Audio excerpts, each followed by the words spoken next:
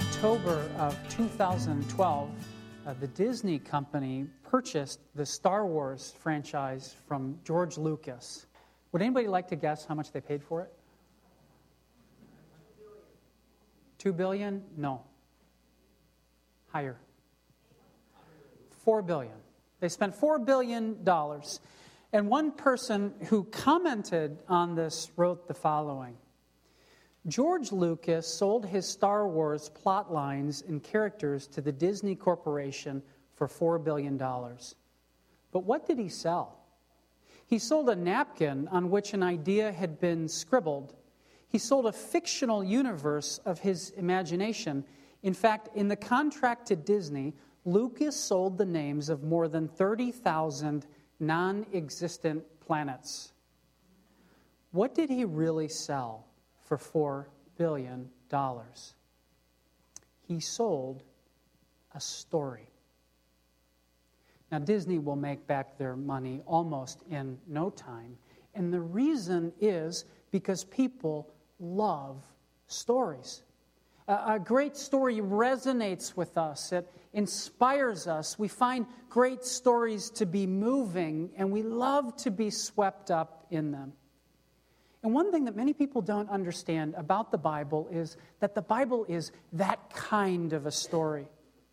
And the whole message of the Bible begins to make sense when we understand that it's presented to us in the framework of a story. And what we saw last week is that the Old Testament is a story of love, the love of God, and betrayal, the betrayal of people. And today, what I want to think about is that the New Testament is a story of rescue. Now, on first reflection, we're all familiar with that theme of a rescue story. We've all heard stories before about good people who are oppressed by an evil villain or force or group. And when all hope is lost, some sort of a king or a hero or a warrior steps in to save them all. And he or she defeats the bad guys, rescues the good guys, often at a terrible cost. Sometimes this person even gives up their own life in the process. And the New Testament definitely contains all of those themes, but there's one key difference. In the Bible, there are no good people to rescue. And understanding the story of the Bible in some way begins there.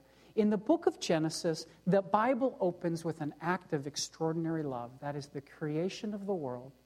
Creation of people, which is met with a dreadful offense, that is people's betrayal of God. And throughout the pages of the Old Testament, that extraordinary love is always present, but so is mankind's betrayal. And that does not mean that there is no good in people at all. It just means that everyone betrays God and goes their own way. And the Old Testament spells that out book by book, chapter by chapter, page by page, and person by person. And when all is said and done, after all of it, you would think that God would be finished with us. But instead, in the Old Testament, God hints at a new day and a new hope. And He gives us the promise of a Savior who, God says, will one day turn our hearts of stone into hearts of flesh. And this is one thing I believe that makes the Bible unique from any other story. In the story of the Bible, the rescuer comes not to save the good people from the bad, but to save the bad people from themselves, to save them from their own badness. And in the New Testament, God initiates a daring plan that leads to an unthinkable sacrifice, which offers us ultimately a living hope. And picking up on last week, the final pages of the Old Testament end with a sad, dreary clunk. A night falls on the city of Jerusalem, and there is a 400-year span of silence from God between the Old Testament and the New Testament. During that time, Israel is first controlled by the Persians and later by Alexander the Great, who brings Greek culture and Greek language to Israel. Finally, 63 years before the birth of Christ, the Roman Empire takes charge, and that is where the New Testament begins. The story of the New Testament opens in Jerusalem with two unsuspecting parents and a miraculous birth. But it's not the one you're thinking of. The parents are an elderly couple named Zechariah and Elizabeth. They're visited by an angel who tells them that in their own old age, they're going to give birth to a son, and that son's name is going to be John. This would be John the Baptist. He is considered to be the last of the Old Testament prophets, and John the Baptist is kind of like a hinge that swings the Old Testament into the times of the New Testament, and John is to announce the coming of the rescuer. Meanwhile, 5 months later, the story continues with two more unsuspecting parents and a miraculous birth. This is the one that you're thinking of. A woman, a young virgin named Mary, is engaged to be married to a man named Joseph, and she is told very directly and straightforwardly by an angel, "Behold, you will conceive in your womb and bear a son, and you shall call his name Jesus. He will be great and will be called the Son of the Most High. And the Lord God will give to him the throne of his father David, and he will reign over the house of Jacob forever. And of his kingdom there will be no end." Now, those words may sound familiar to you if you were here last week. They echo a promise that was given to King David many, many years before. And Mary, the Bible says, treasures what this angel tells her in her heart, and Jesus is born. Now, we will cover the details of Jesus' birth, I'm sure, sometime next month in our Christmas series. But many years pass. Jesus begins to grow, the Bible says, in wisdom and in stature. And for 30 years of his life, Jesus keeps kind of a low profile. But for John, the other child who's born at the start of the New Testament, it's just the opposite. He becomes a great public personality, a public figure. John is very popular. He's a straight talker and an incredibly gifted preacher. And he calls on the people to repent, to go a different direction, and to be baptized. And many, many people do. John paves the way for Jesus. And one day, Jesus walks down that path. 30 years into his life, he arrives and he does something surprising. He asks John to baptize him. Now, Jesus is baptized partly to identify with sinners, even though he is not one himself. But he's also baptized in order to illustrate exactly what he was going to do: die and rise again, although the people would not understand that until much later. And at the baptism of Jesus, something absolutely amazing happens. The question that everyone would soon be asking, "Who is Jesus?" is answered audibly by God himself. God at Jesus' baptism announces from heaven, "This is my Son, whom I love, and with him I am well pleased." And with that introduction to the world, Jesus begins his public ministry. Now, the first thing that Jesus does is he decides to build a team. These were his disciples, which simply means learners. He chose 12 men, all of them of different backgrounds and with different skill sets, and Jesus trained them and prepared them for a future they could have never imagined at the time. What's interesting is that Jesus did not set up his own temple at that point and ask the world to come to him. Instead, Jesus went out into the world to the people, and he traveled for 3 years the countryside by foot. During that time, his work was comprised mostly of two things. The first thing was teaching. And wherever the people were, that's where Jesus taught. He taught down at the beach. He taught on the side of a mountain. He taught from the hull of a boat. And in his teaching, he showed people what it really meant to love God and to love each other. He talked about what true faith was. He told people about how they ought to forgive and love their enemies. He showed people how to pray. And Jesus' teaching was brimming with everyday illustrations of ordinary life and with humor. He talked about wealth and poverty, heaven and hell, the past and the future. And even more importantly, he talked about himself and how so many of the promises that God gave in the Old Testament were fulfilled by him. And the people, as they listened, they were convicted of the depth of their sin, and yet they had hope, and they followed him. In his own words, Jesus said, "I came to seek and save those who are lost." And the people felt that from him. The people were drawn to Jesus like a magnet.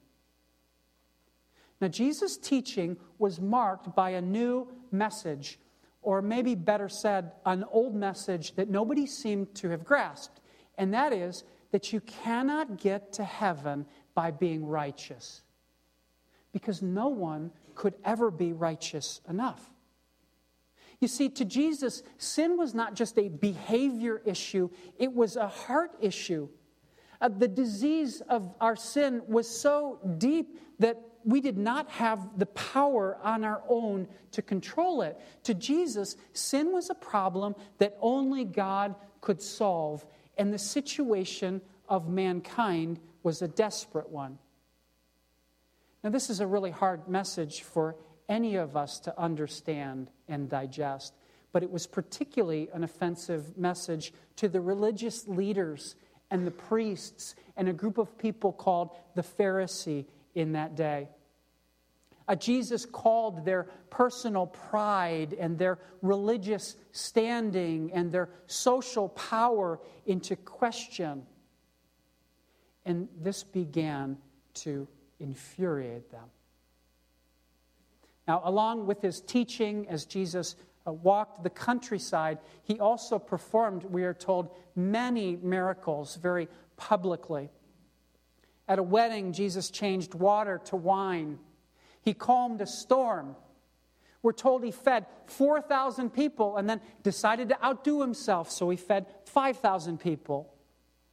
Jesus made a tree wither. He walked on water, and he healed hundreds, if not thousands of people who were sick and hurting and desperate and often dying. And Jesus performed his miracles in part to verify his identity. Only God could do the things that Jesus was doing. And if he truly was God, then what it meant was that his message must be authentic as well. And here's the thing about Jesus' miracles.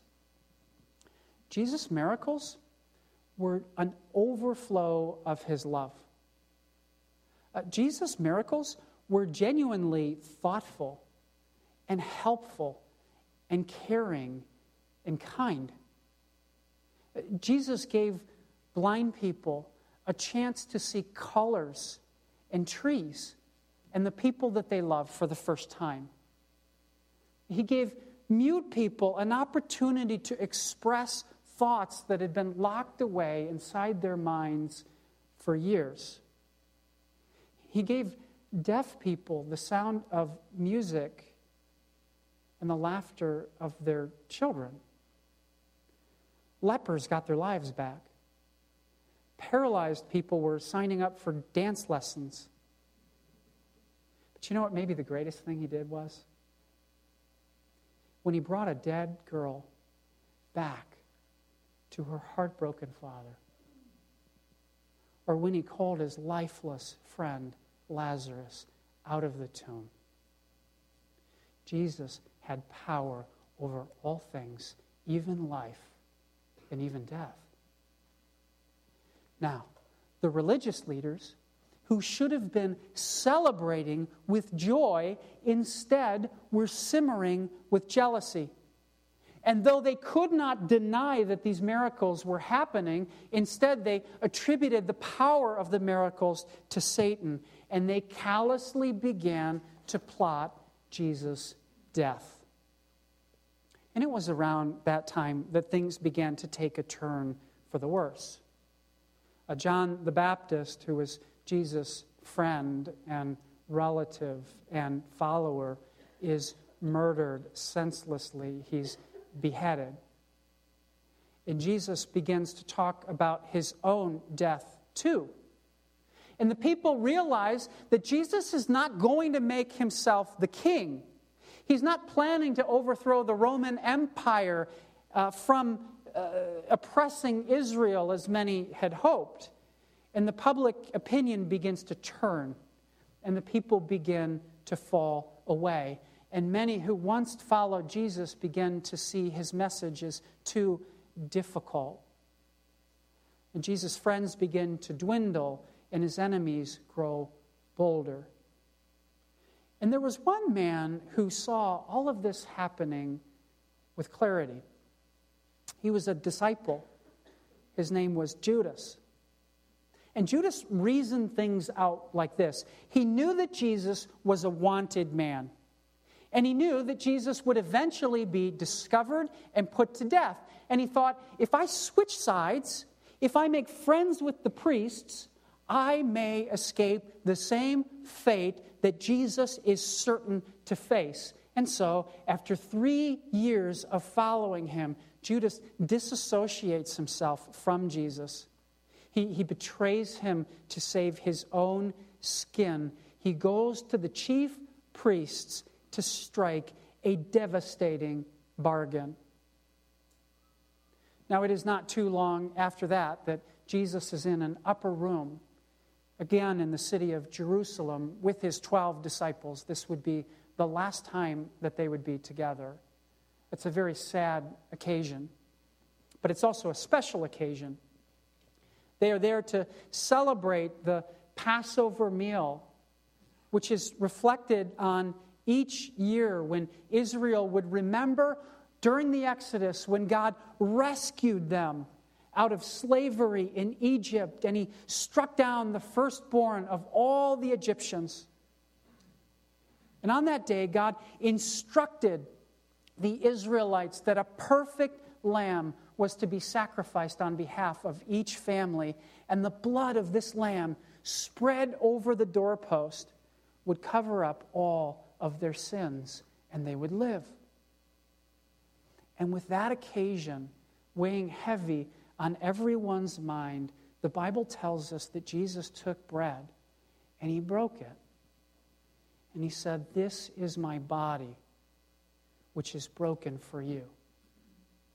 And Jesus took wine and he poured it and he said, "This is my blood, which is poured out for you." This is the new covenant, the unbreakable promise in my blood. And what Jesus was telling them was that he was that lamb, that perfect, spotless Passover lamb to be sacrificed for the sins of the people, that all who stand underneath it would be forgiven and cleansed. Or, as it would later be said by a man who was just a child at the time that this happened, God made him who had no sin to be sin, so that in him we might be the righteousness of God. Jesus spent that night in a beautiful garden that was filled with olive trees outside of Jerusalem. It's still there to this day. But he didn't sleep. He was up all night crying and praying with such intensity that he actually sweat blood from his pores knowing what it was that lied ahead of him. And in the morning, he was arrested at dawn, and all of his disciples scattered.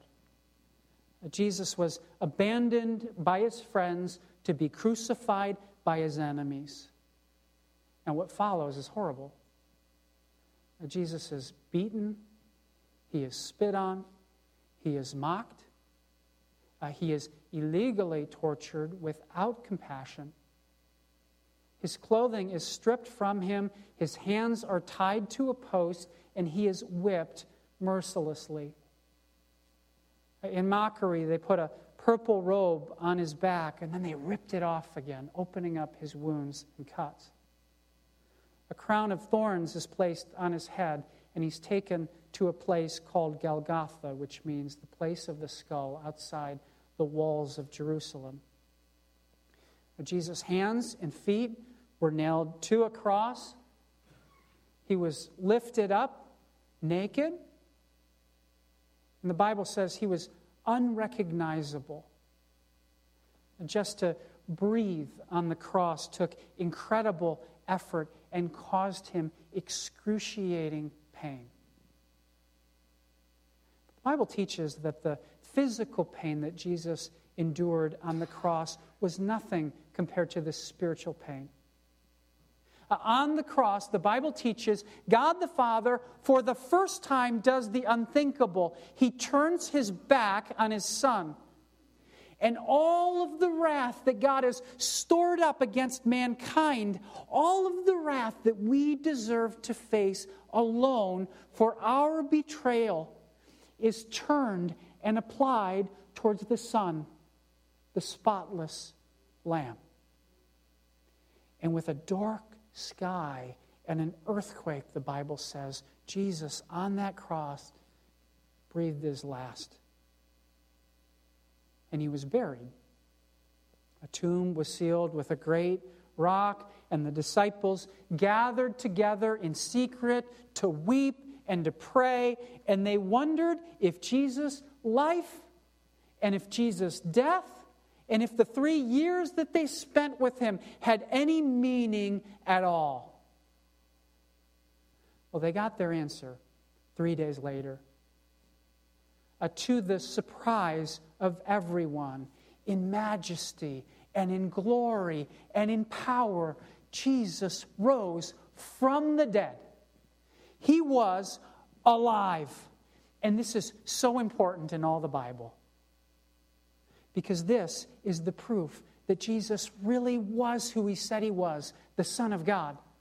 And that he really did what he said he did. That is, he died as an acceptable sacrifice for our sins in our place. This proved that sin had been conquered and destroyed, and that a person's betrayal no longer needed to condemn them. The path to forgiveness was now open and available through the Son for every person. And this was transformative. The old covenant of the law was fulfilled in Jesus, and now a new promise of grace through faith arrives. Well, Jesus, after his resurrection, he remains on the earth for 40 days. He's seen publicly by more than 500 people. He spends most of his time doing what he did before, teaching. But he's showing people particularly how he fulfilled the promises of the Old Testament.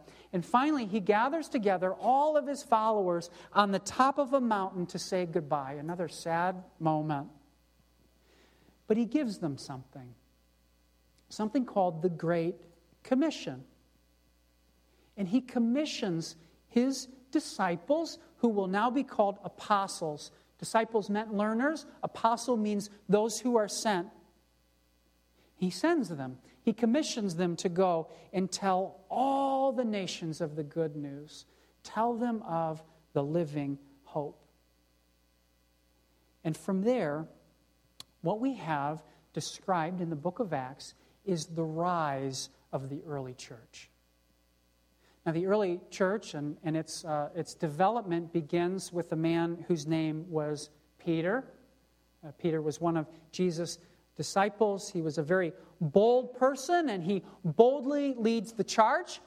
Peter goes back into Jerusalem, and he preaches a message in which 3,000 people put their faith in Christ. It was at an event called Pentecost, where for the first time the Spirit of God descends into the new hearts of his believers to comfort them and protect them and secure them and lead them and guide them from within.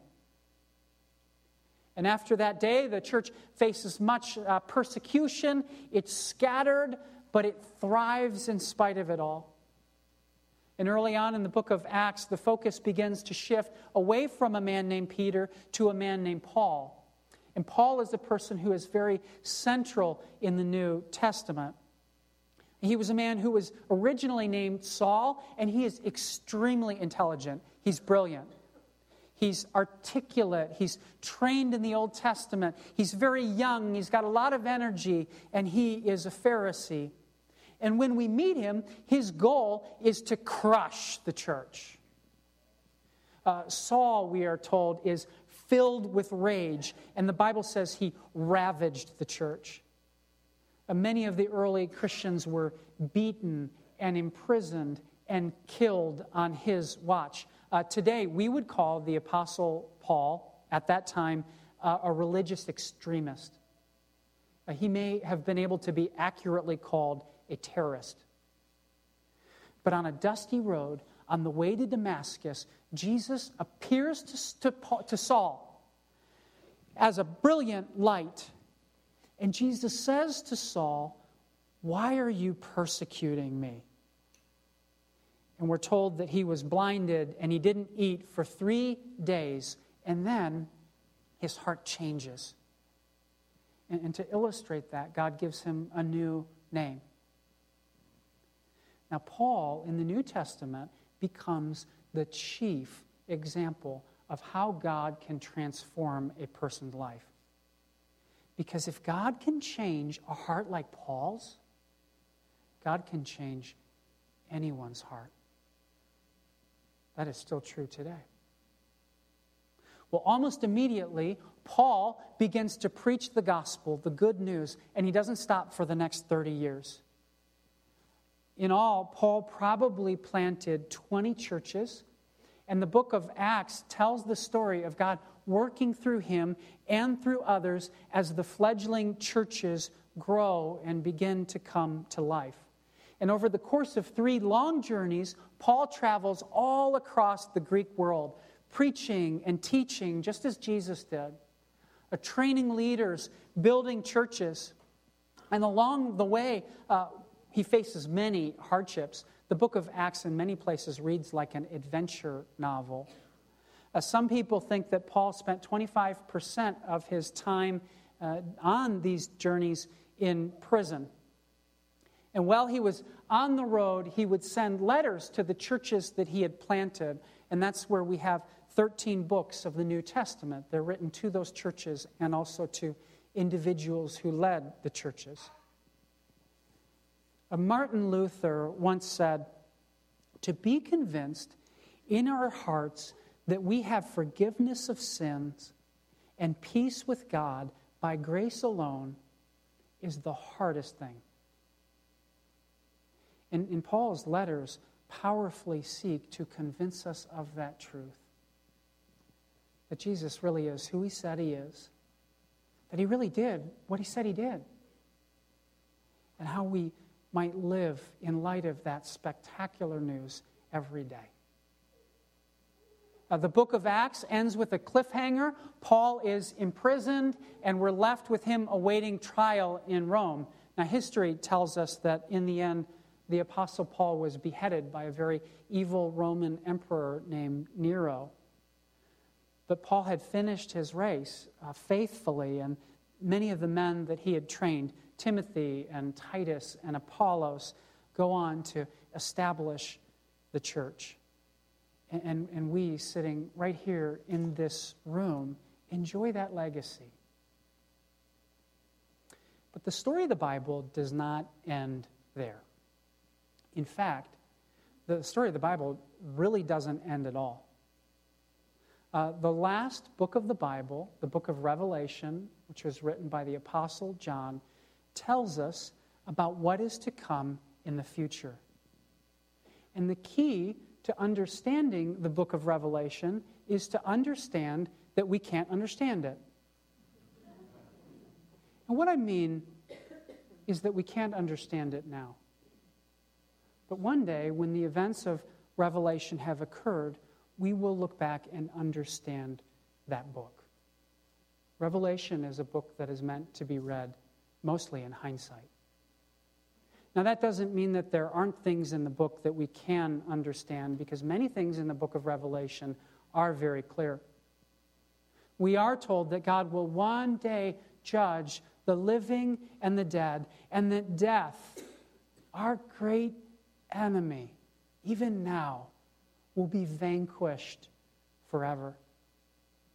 We are told that God's people, those who have been adopted into His family through the sacrifice of His Son, will reign with God for all eternity. And that God's people will have a new home.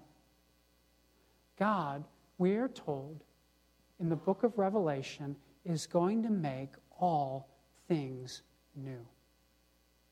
And what's so interesting is that the last chapters of the Bible are so much like the first chapters of the Bible. The end of the book of Revelation mirrors the beginning of the book of Genesis. In the beginning, in Genesis, God makes all things new. And in the end, in Revelation, God is going to make all things new again.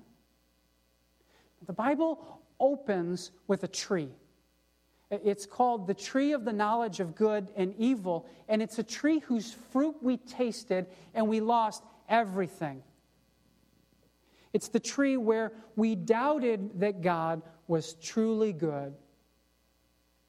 And the Bible continues with another tree, this one a dead tree, shaped into the form of a cross. And that was a tree where God answered the question of whether or not He truly was good and could be trusted finally by unthinkably sacrificing His Son on that tree, our Savior and King, who gave His life to bring us back.